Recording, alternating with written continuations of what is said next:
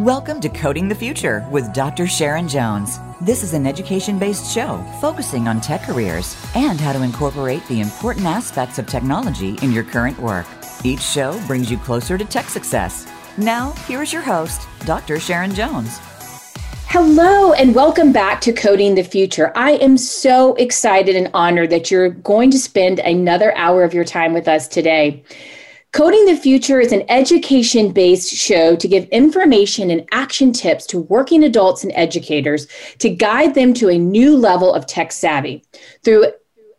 Through leveraging their own skill set, we share the inside scoop on tech trends, explain how to leverage current technology in your career, and explore how your talents can be the key to your tech success. I am your host, Dr. Sharon Jones. I'm an educator, a technologist, entrepreneur, mom of two crazy boys, lover of all things coffee and wine, an avid list maker, and a lifelong learner. And I am so glad to have you here on the show today.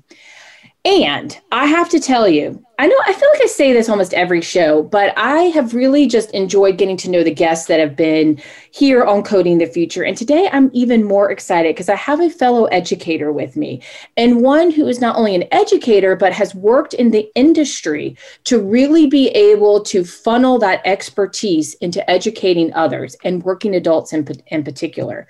So we are really excited to have this extra special guest here.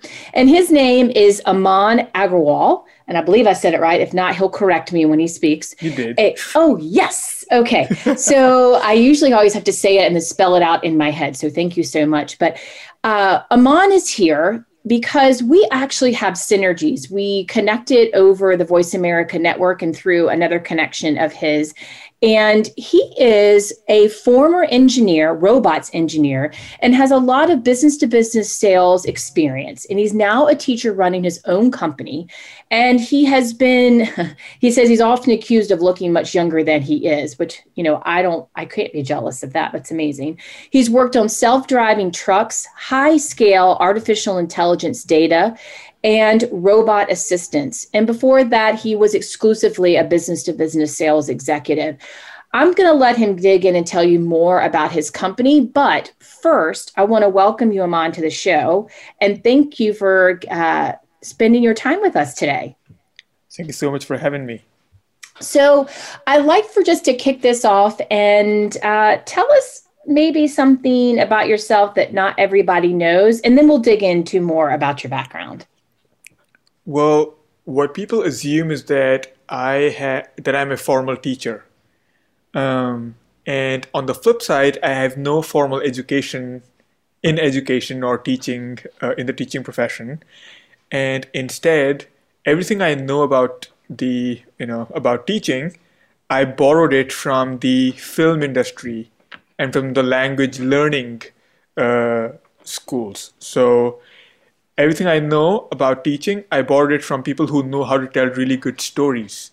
When you're watching a film, they really know how to introduce you to a new universe. And by the end of the film, you feel like you live in that universe, right? And you understand exactly what's going on in that world so well that I think a lot of teachers can learn a lot from filmmakers. And that's what I did. That's the direction I chose.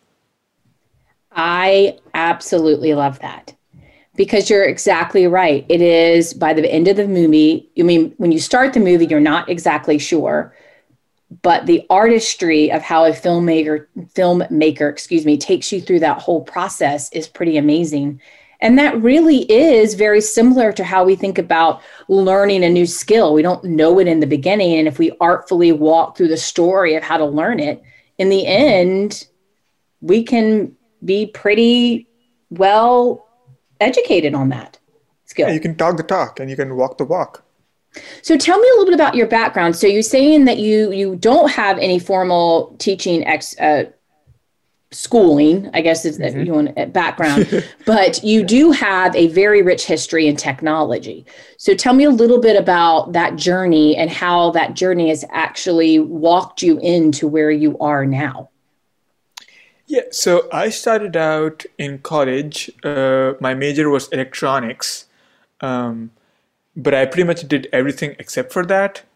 I was just, showing up in all sorts of random classes from drug history to, liberal arts, energy policy, and whatnot. And which means I was completely lost as to what I wanted to do in life when I Yeah. graduated from college. I feel like sometimes we all are at that age.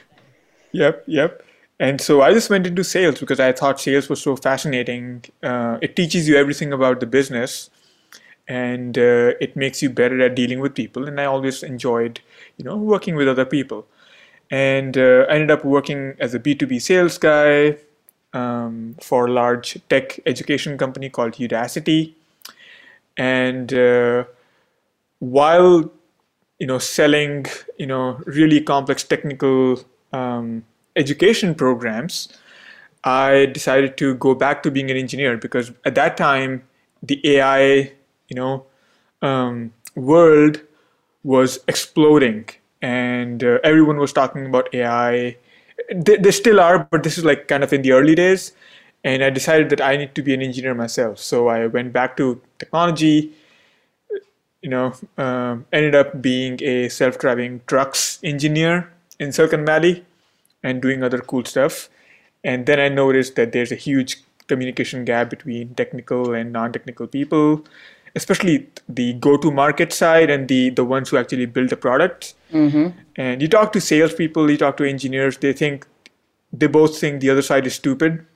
And they don't know what they're what they're doing. Mm-hmm. And I decided to start the company as a way to bridge that gap because over these years, one thing I was doing in parallel was writing essays on Medium as a hobby for free to explain complex technology to everyday common people. So it kind of, both of my different sort of directions just came together, and it happened.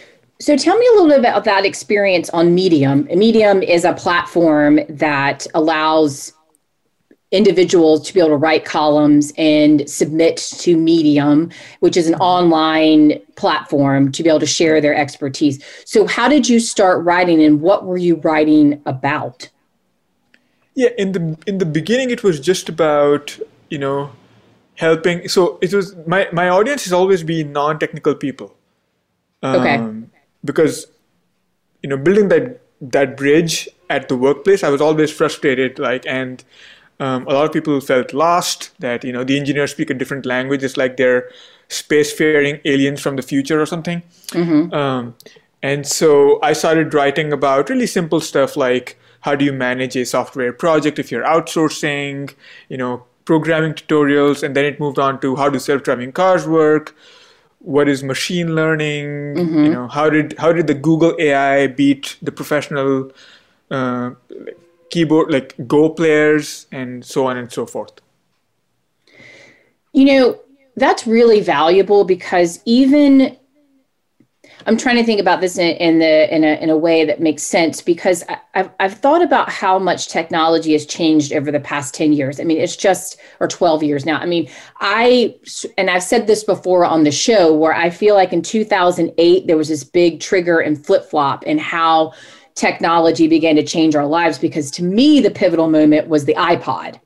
And then we went, because that just immediately changed the way in which we listen to music. And then you went into the iPad, and then your smartphone. And I've said this before too. I did this expose with a group of students in 2008 about the iPad. And it was a story that CBS had done. And the kids were all like, whoa, why I'm going to use that? And then they go to their slider phones, and we still had desktop computers. But even at that time, artificial intelligence and machine learning was happening. We just didn't know that's what was happening. And it's often really scary for people. They think, that robots are going to take our jobs or take over the world. And that's not what's going to happen, because we still have to have human capacity to drive all of that. So I think that's really valuable to be able to explain to someone what is artificial intelligence and machine learning. So I am going to put you on the spot. If you could could you give a definition of your definition of machine learning and your definition of artificial intelligence? Sure. So I'm going to go through a story again, right? Love it. Perfect. If I asked you to recognize what a lion's roar sounds like, you have a model in your mind about what a lion's roar is like, right? Yes. But if I told you that if you've seen the Lion King movie, the original 1994 animated movie, Saw it in the movie theater. Thank you. Did you know that all the roars that you heard in the movie were actually tiger roars? No, but you know what? Now that you've said it, I think I remember hearing that. Yeah, because a tiger's roar in reality is much more 10 times bone chilling and more frightening than a lion's roar. A lion's roar actually sounds like someone just grumbling after a big meal. You know, it's pretty underwhelming if you hear it. Mm-hmm. And the reason why they were able to pull it off is because you don't have a model. The average person doesn't have a model in their mind about the difference between a lion's roar and a tiger's roar, right? And the same goes for a lot of things that we do in life. If you had to train someone, let's say, to do a certain task within 1 day or 2 days, right? You would show them how that task is done several times and make them do that task on their own. And until they get it correct, until they do it just the way that you do it, you just keep repeating the process. And by the end, they're like pretty skilled at, doing that task. And now you begin to question, what is intelligence really? If you can teach somebody to identify lion's roars from tiger's roars after making them play each for a few hours and see if they're getting it right or not, how much of what we understand about the world is simply just data that we have been exposed to repeatedly, and now we kind of understand, like we have a pattern, like, okay, this is A and this is B, mm-hmm. and this is C. Yes. But we don't really know what a tiger's roar is. Like we know how to recognize a tiger's roar or a lion's roar, right? Well, I thought I did until you told me that I actually don't have a picture of what a lion's roar is.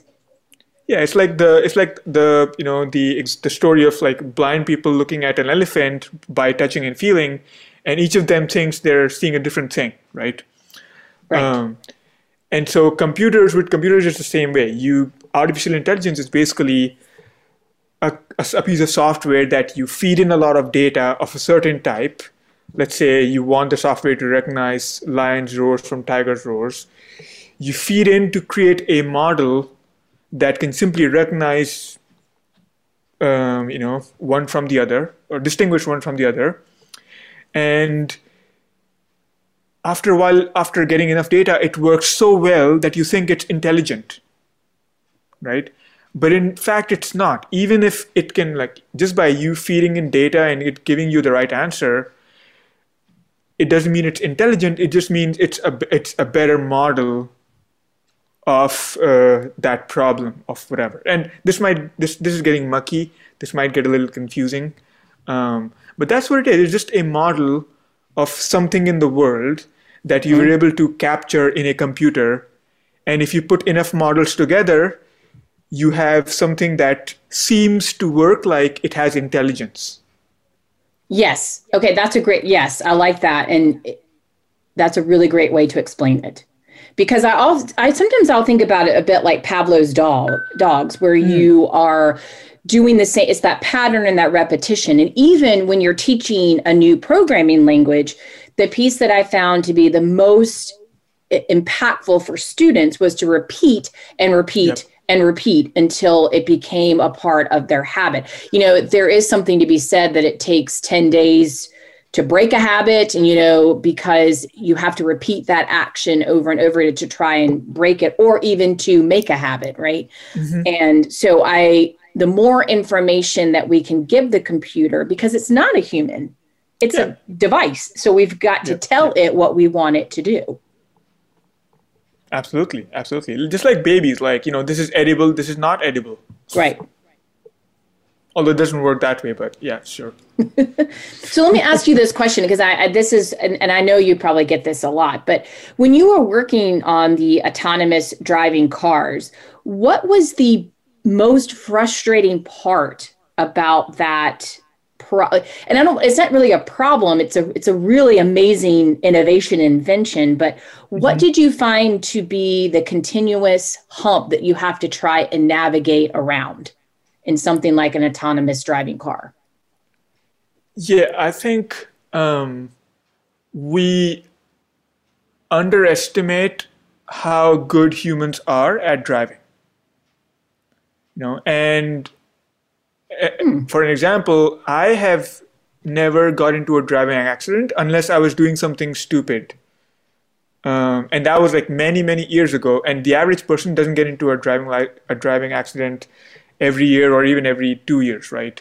It's like every 5 years, every 6 years, 7, I don't know how much it is. But imagine like if you put that in a percentage, that's 9. If you take 100 trips and then you take 1,000 trips in a car, yes, maybe you get into one accident. So one out of 1,000 is like 99.99, something, and most drivers are better than that, right? Okay.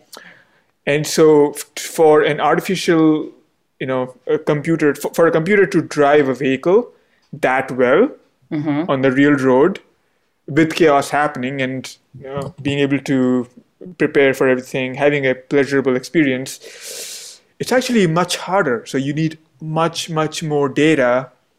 And you also need a culture inside the company that understands the challenge of making these cars safe. Right? And my job, in that industry was kind of its own thing because I was a safety engineer. So my job was to make sure that the truck that we were building was safe, and met its requirements. And the funny thing is, I was trained as an engineer by people from like NASA, Lockheed Martin, the Cornell, like upstate New York, the upper East Coast culture of like government contractors and defense companies and so forth. And I was working in Silicon Valley with people who were, used to build things fast and break things and just keep iterating and see if this works. And so one side is like prepare everything beforehand for like 2-3 years or 4 years, 5 years, and then go through it really, really rigorously. And it's like create something, see if it works, iterate, be agile. The agile for me, it was the agile framework. For me, it was the bridging that cultural gap, that there is value in slowing down and preparing beforehand. Sure. Although there's also value in doing things quickly. Right. So, yeah. I'm glad you mentioned that because I could see that. I mean, I can visualize the difference, and I'm going to see if I can break this down for our listeners too. What Aman is saying is on one side is what we call the waterfall method, where it's you build, and then you test it. And it's almost not like a free for all, but you start testing and it's like you've had all this work and it really could either go one way or the other, right?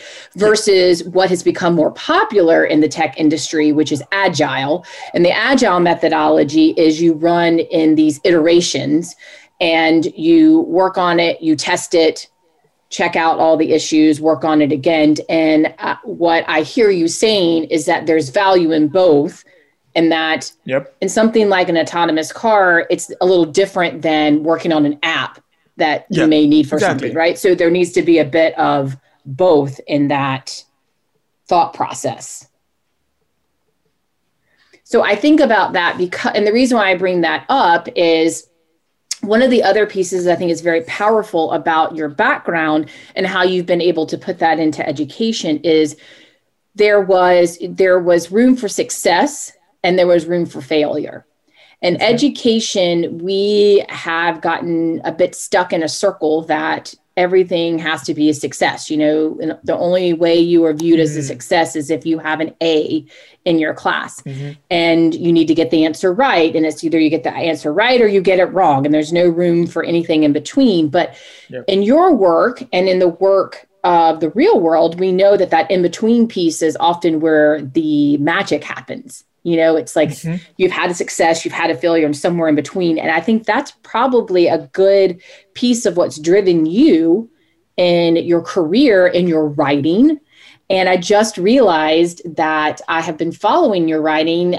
Was just looking a second ago, and I'm like, oh my goodness, I've read like 4 or 5 of his articles, and I didn't even put the two together. I mean, look at that. And from Medium. And that's driven you into your business. But I'm curious, before we dive into your business, speaking about technology, is there a technology or software that has been a really anchor point of your career or your career life that you've used over the past, 10, 15 years, 20 years you've been in your career that has really helped you?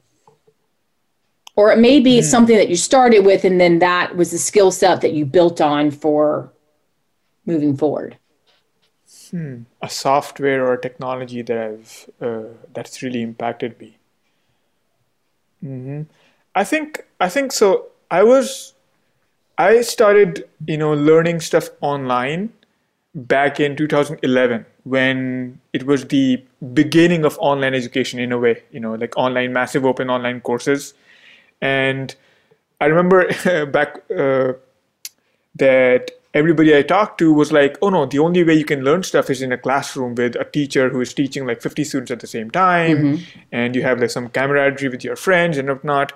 And I was more of the, I instantly became an advocate of, you have a lecture that you can read at your own pace in your room on a laptop with nobody else to disturb you.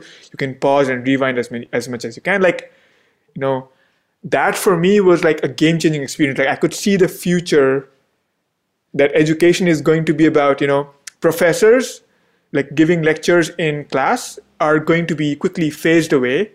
And the only reason why you go and listen to someone in the physical space is when they have an interesting story, when they're trying to tell you something funny, and they, or they have a workshop, and the job of a teacher is really not to be a streamer of content, but to be someone who supports students. So I think now education is moving towards a place where the professor will, like, most of the content will be pre-recorded.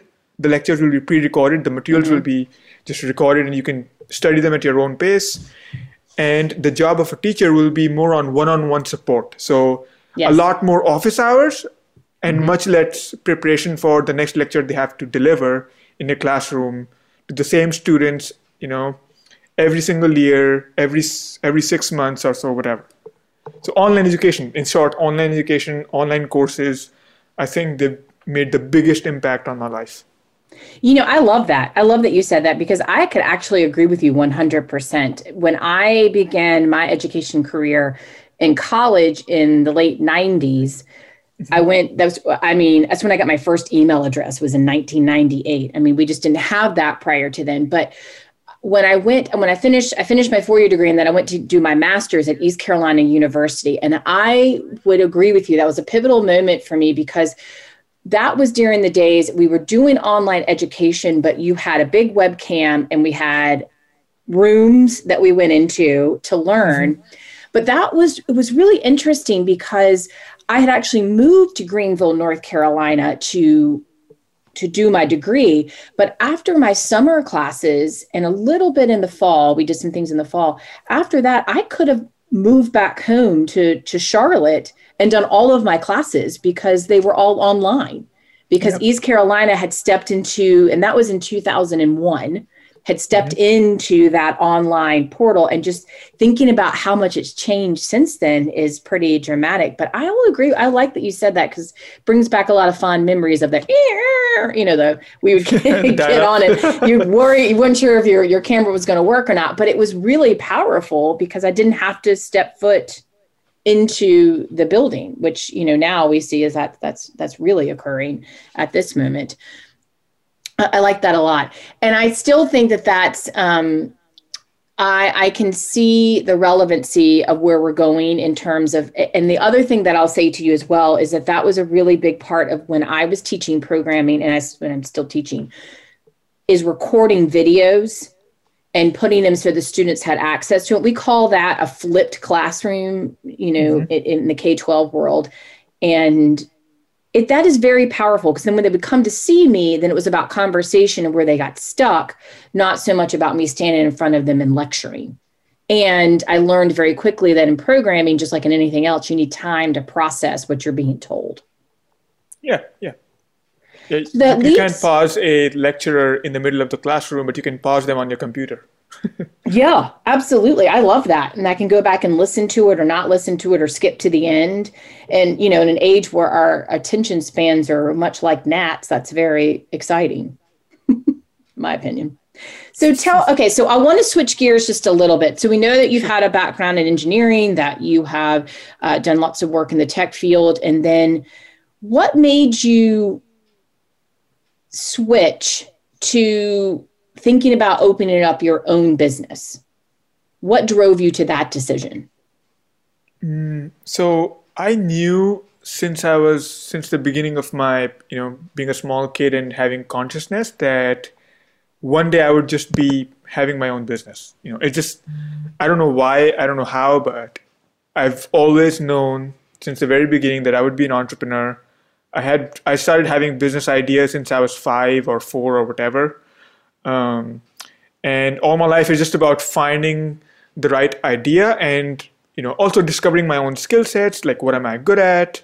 And as soon as all of them came together, it just happened to be too late when I was already, much older. But as soon as it happens, I know, boom, I'm going to quit everything and start off. I call it the light bulb moment, because I had a similar experience. I had been doing a lot of things on the side, and it was great. It was a little extra jingle in my pocket, as my mom would say. But there was a moment where the light bulb just flipped, and I thought, you know what? It's time. It's time to make the jump, as scary as it is. So, Aman, we're going to take a quick break. And when we come back, I would like for us to dig into a bit about your current company and tell us more about what you're doing, and then the real benefit of why education in the corporate world is so important. So stay with us.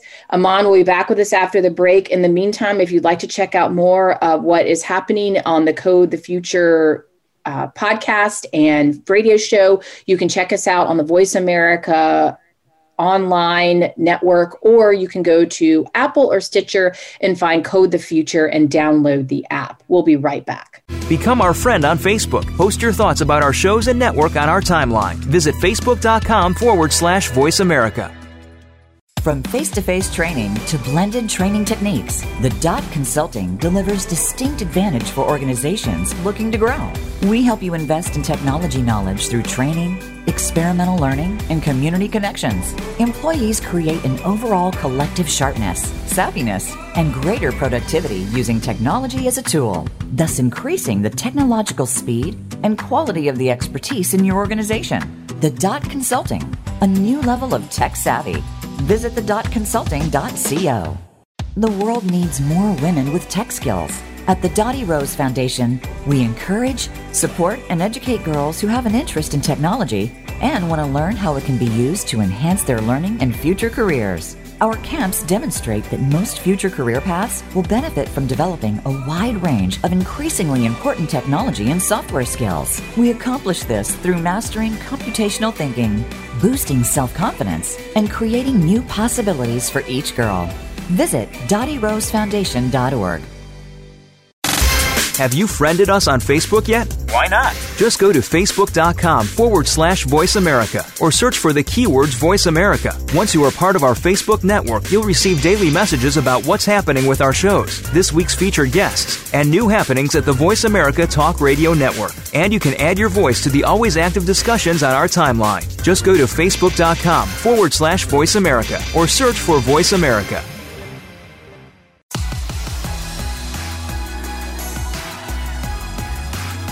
You are listening to Coding the Future with Dr. Sharon Jones. We invite you to connect with the show today by calling in to 1-866-472-5790.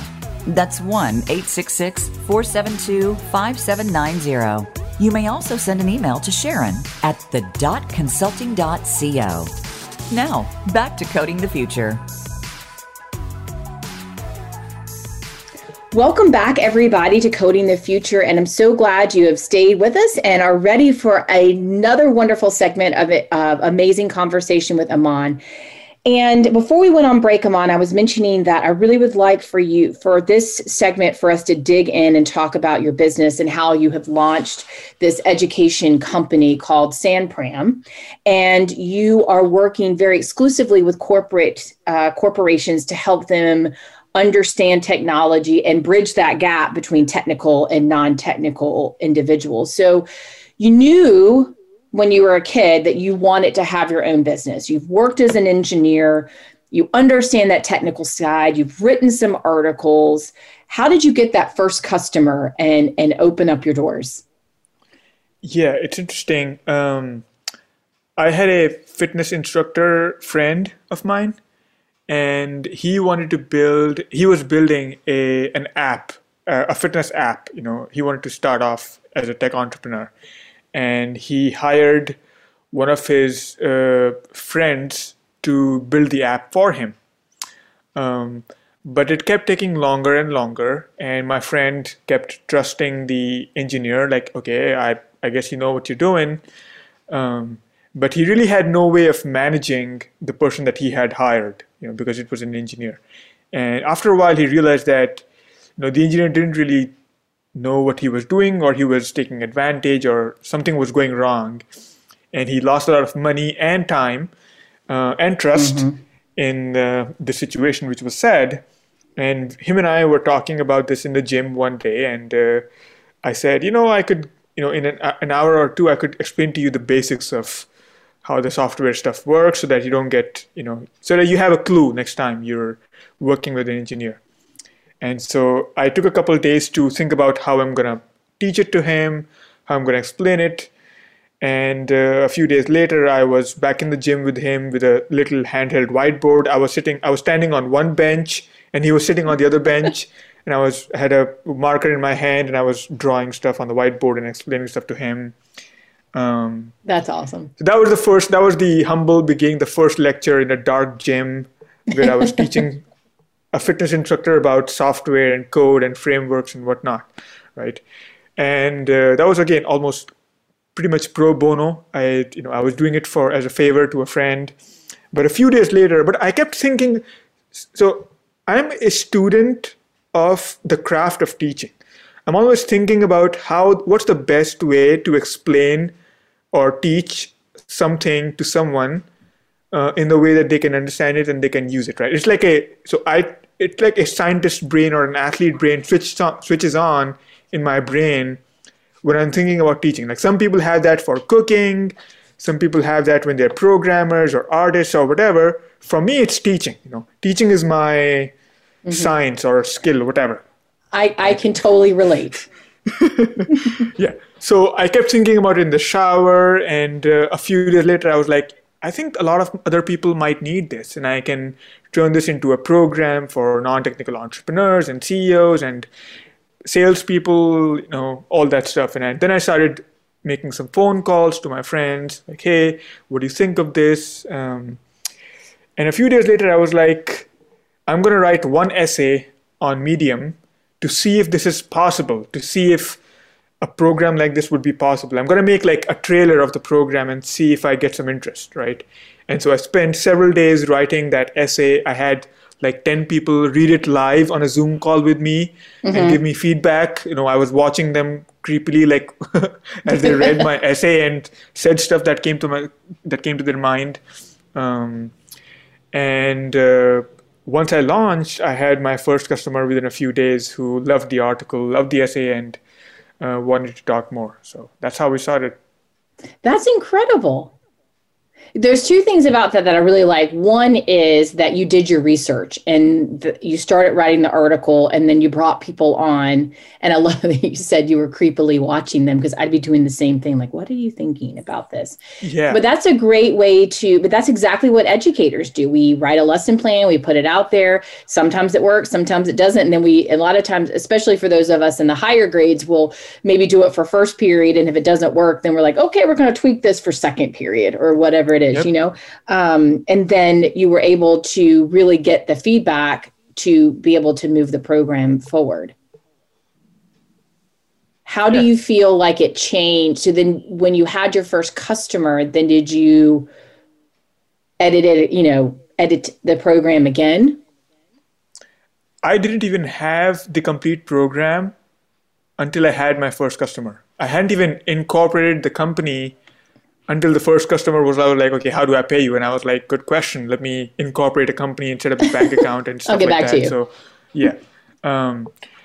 But yeah, it was about, creating something that can sell the idea or the vision of what I'm offering, like sell the value proposition. And then, once you have some feedback, at least for me, I did it that way. I know people who like to build the whole thing because, like, for example, Zoom, the software we are using, he knew that the founder knew that if he just pitched the idea of Zoom to people, they would be like, I already have Skype and I already have Google Hangouts and everything. But he was like, no, there's a problem. If I can build the product and see them where the magic is and how easy it is to use, until then, nobody will buy the idea. And so he spent 2 years spending his own money, hiring engineers, working with them in complete silent stealth, build a whole product that was, in the end, much better than everything else. And once it came to market, the final product, then he was like, wow, this is amazing. So, but for me, as an education company, I don't have to create the whole program to sell somebody on the first lesson, right? I can just create the first lesson or the intro. And if anybody is interested, I can, get them to spend money on buying it. And that's what I did. Well, I like that idea. And that's that mixture of the waterfall versus the agile framework of, Zoom really took the waterfall approach, built the whole thing. But that was really the right decision for that, because you're right. People have been like, oh, no, I've already got Skype. I've already got, whatever. And I would probably have even said that, but Zoom by far is the superior product over any of them that I have used thus far. And this is not a commercial for Zoom, just a statement. Yeah. And I wish they sponsored me, for saying that. We're just saying, Zoom, if you're hearing this and you would like to have a conversation with myself or Aman, we're in. But, and then I also like your approach in terms of you, and honestly, when I think about building a unit or curriculum, I do this in a very similar fashion. I used to tease a lot that, especially when I first started teaching, I'd usually stay like an hour ahead of the children. I do a little more than that now, but there'd be things that'd be coming along like, okay, well, I need to adjust and figure out because something didn't work in the lesson before, or if I'm seeing that they have a lot of interest in one particular content piece that we're working on, let me see if I can tweak that a bit more to keep their interest sustained. What do you think has been the most challenging part about building the business so far? The challenge with such an industry is always sales. It's by far always sales. And of course, like, you can get a few sales by word of mouth and, creating a big plan, but the goal to have a sustainable business is to have a process by which you can get new customers, right? And so, some companies can invest in a lot of content for inbound marketing and so forth. And some companies just go like create a sales force, go and pound the pavement, knock on doors and see, it's just a numbers game. So for me, it's about figuring out the right mixture, because I'm a writer, I'm a content creator, but I'm also a sales guy, by discipline, formal training or whatever. So again, for me, it's also about branding, because showing up to a door like, hey, I'm a really good teacher, would you like to buy my course? And I'm going to teach you really well. It's not a good pitch, So but simply relying as a small company on content marketing, like, oh, I'm going to put stuff out there and the people will come. That's also kind of like you're relying too much on hope. So again, finding the right balance of, if you're going to knock on doors, don't knock on doors to sell your course, sell something else or offer like the content, or, find the right balance, find the right mixture of both sides. Right. That's the biggest challenge for me. I would agree with that 100%. And then showing up every day to continue, even if there hasn't been a success in a while. So, which leads me to my next question. And what would be the biggest success that you feel from running your own business? So it's actually it's right in the very beginning where when I first wrote the essay, and there was this lady on Reddit. It's a social media platform for those who are not aware. She commented that not only was it the best thing she had ever read, but the analogies were as perfect as her favorite burrito. And she said it in such a nice way that I actually screenshotted that compliment and I saved it on my computer. And every time I get like one of those, one of those times when I'm like feeling down, like, this is like my stuff sucks and my business is gonna fail, nothing's gonna work out. Like you have those moments sometimes, right? I think about the positive feedback that some people like her have given me, and I've, saved it all on my computer, and it just tells me like, maybe it's not actually that bad. If I can find out of the millions of people, a few people like them who liked what I'm doing as much as they do, then I can have a sustainable business myself. So I love that, and I think that's good advice across the board about finding that little piece that lifts you up from a success that you've had, because we hit valleys and we hit the lows and the highs in anything that we're doing, and so that's always a good reminder. I'm also struck by the importance of the work that you're doing and sharing the technical with the non-technical, but also at the same point, really addressing the issue of education and training in the corporate world and across, even in small business, really in small business or business in general. It's an area that, is not often met with excitement because a lot of times it's an expense for a business. So they don't see it as a value, where on the flip side, what we know to be true is that the more you educate, you promote, and you provide opportunity for your staff, your faculty, your employees, the longer they're going to stay. It's actually a cost savings in the end. So tell me, I've said that a little bit, but what do you see as the great value of providing education, having a conversation like what you're doing in terms of expressing technical versus non-technical, and giving employees and staff that confidence? Yeah. So the first thing when I think about education, I think this is a quote by either Galileo or Da Vinci, that there is no learning without desire, right? Desire is the first step, the first crucial step for any learning to happen of any kind, right?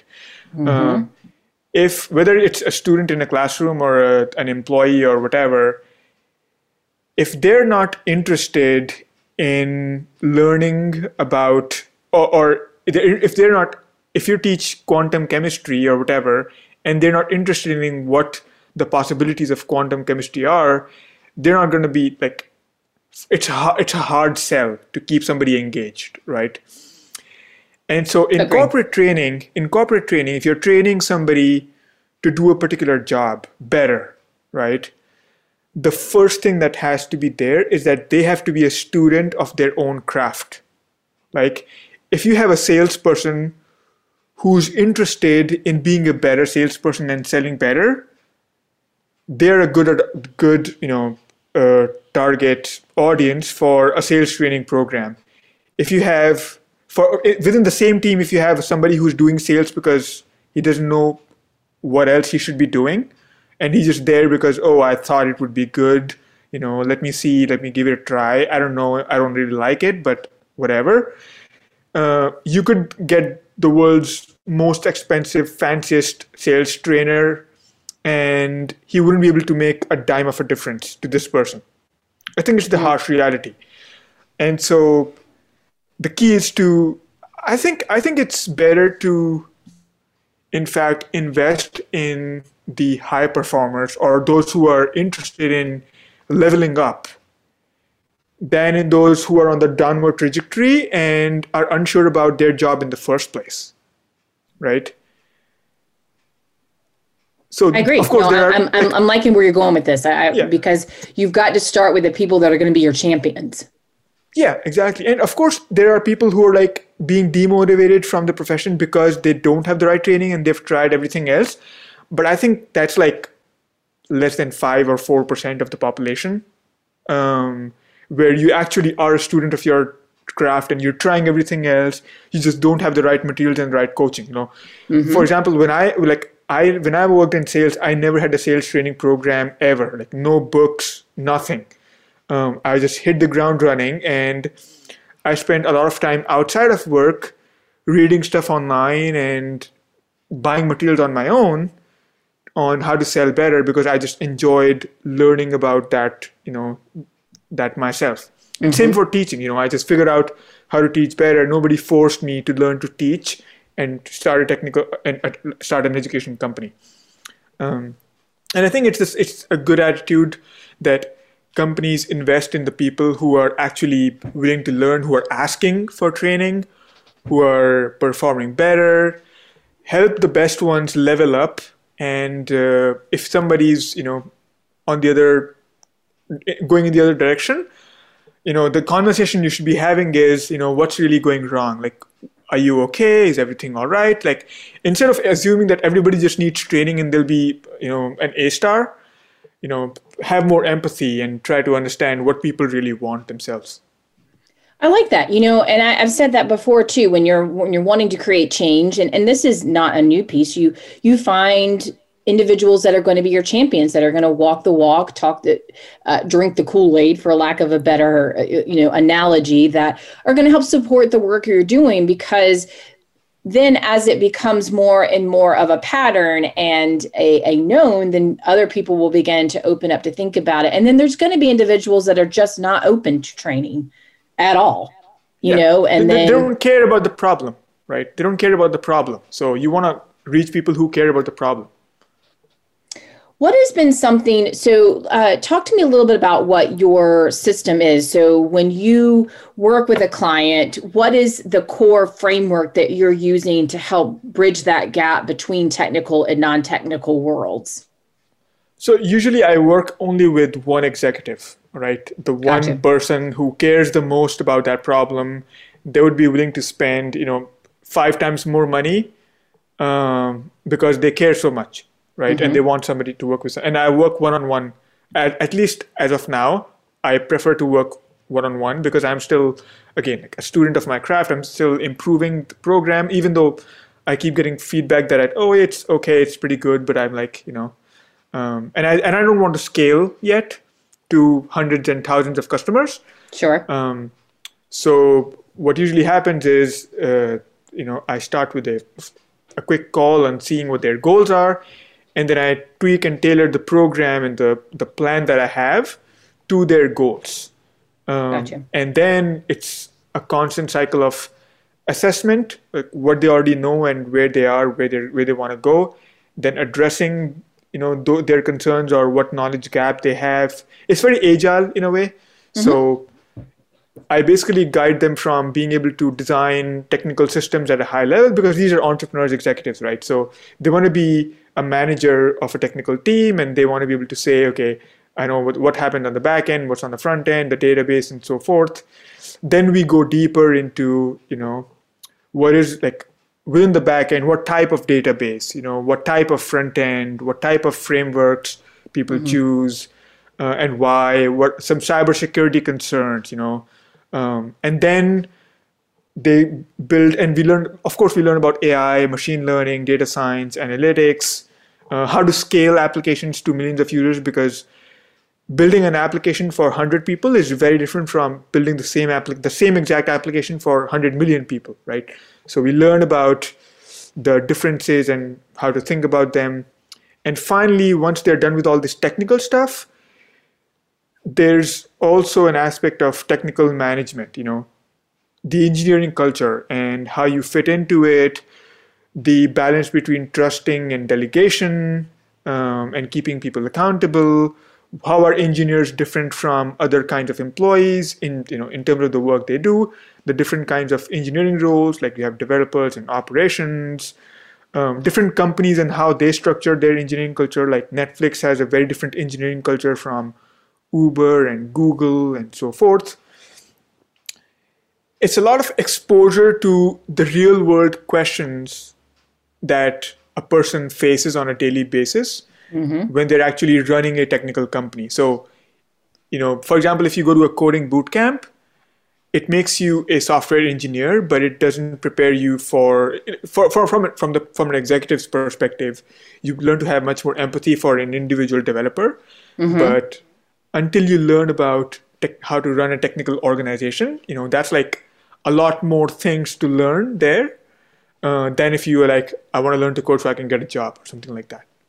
No, I like the way you put it, because it's a big umbrella, in terms of how you're going to run the organization, because you have the back end data pieces, you've got the infrastructure pieces, you've got the software, the programming development, and then you've got the digital piece of bringing all the different software pieces together. That's the way I visualize computer science and technology in my brain as in 4 buckets of digital, data, infrastructure, and programming, because those are all the pieces that come together that actually make an organization run, and really any organization at this point, because we rely on technology as much as we do. I like that. I like that step, and I like the process that you walk through. You understand it, you walk through it, you understand it, you walk through it until you're ready to expand and grow. And I also think it's very smart that you mentioned that you're not scaling your business yet, because you're really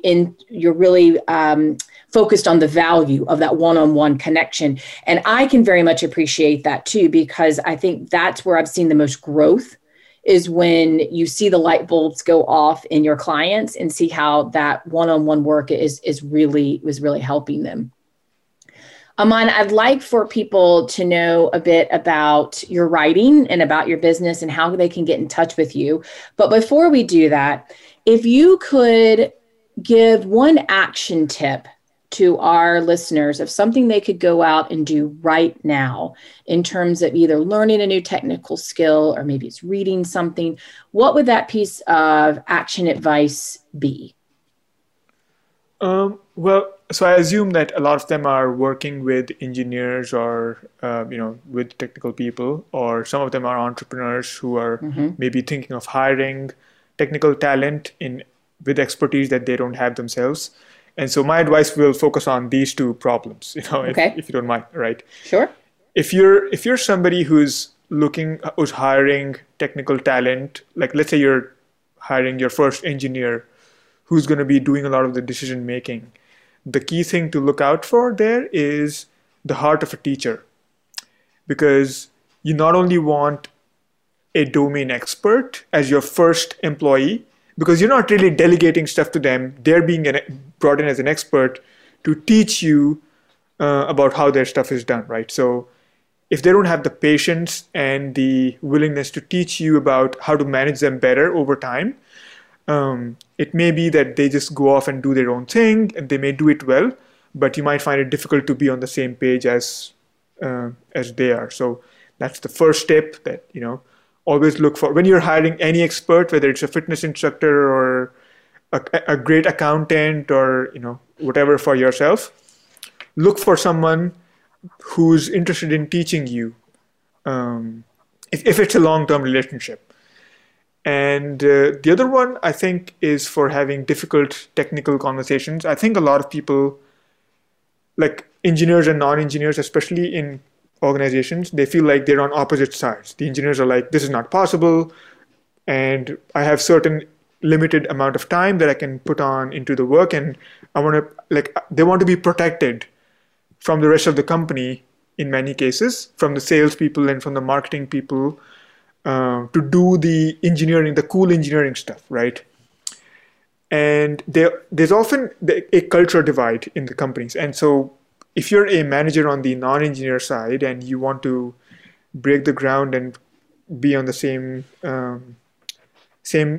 field as the engineers, I guess one tip there is to treat them as a partner in your problem-solving process. So you go to the whiteboard in that difficult conversation and you explain to them the business goals or the sales goals or the marketing goals that you have. And of course, the sales goals for you are the sales goals for the company. which extends to the engineers themselves, right? They don't get paid if you don't sell or whatever. So tell them that these are the goals for the company. These are what you've talked to with the clients. And now you ask the engineer for their help, their advice on how they would help by, like how they could contribute to getting towards those goals. So instead of saying that, hey, these are my requirements and this is what you're supposed to do, say, okay, these are our requirements. And now you tell us what we should do together to get to these business goals, right? And that's, I think, it may not always work depending on how, broken your company is, but I'm sorry for saying that. But, it's a starting point to a more productive conversation. I like that. I mean, it's thinking about being very specific about what you're looking for, why you're looking for it. And then the part that really rang true for me was the heart of the teacher, and being who you are hiring is really willing to not only be a part of the company, but is also willing to teach and help grow with what you're doing. So Aman, where can our listeners find out more information about you? Are you still writing on Medium? Can they still find your articles there? Do they reach out to you via your company? What's the best way for people to contact you? Sure. I still write on Medium, and the best way to find us would be sanpram.com. That's the name of the company. And right on the homepage, we have links to the articles and also the program page. And once you get there, you can just once you're on the program page, there's like links that you can use to get in touch with us directly. That is amazing. And thank you so much for taking the time to be on the show today. I am really honored to have you here from your very robust background in technology, your success in your writing, the success in launching your own company, and for having the heart of a teacher and letting us see again what the value is in being a student of your craft. That to me is really what the essence of what we've talked about today is, being a student of the craft and continuously learning and going back and thinking about how do I do this to better myself in what I'm doing.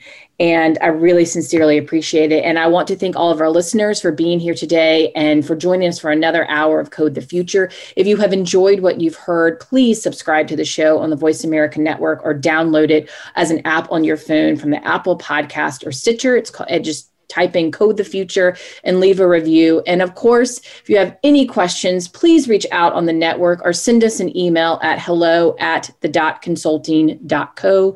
That's hello@the.consulting.co. And we look forward to being in touch with you. And thank you so much, Aman. And we'll see everyone on the next episode of Coding the Future.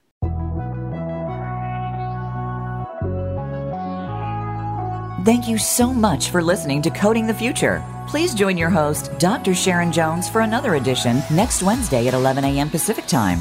That's 2 p.m. Eastern Time on the Voice America Business Channel. We'll talk then.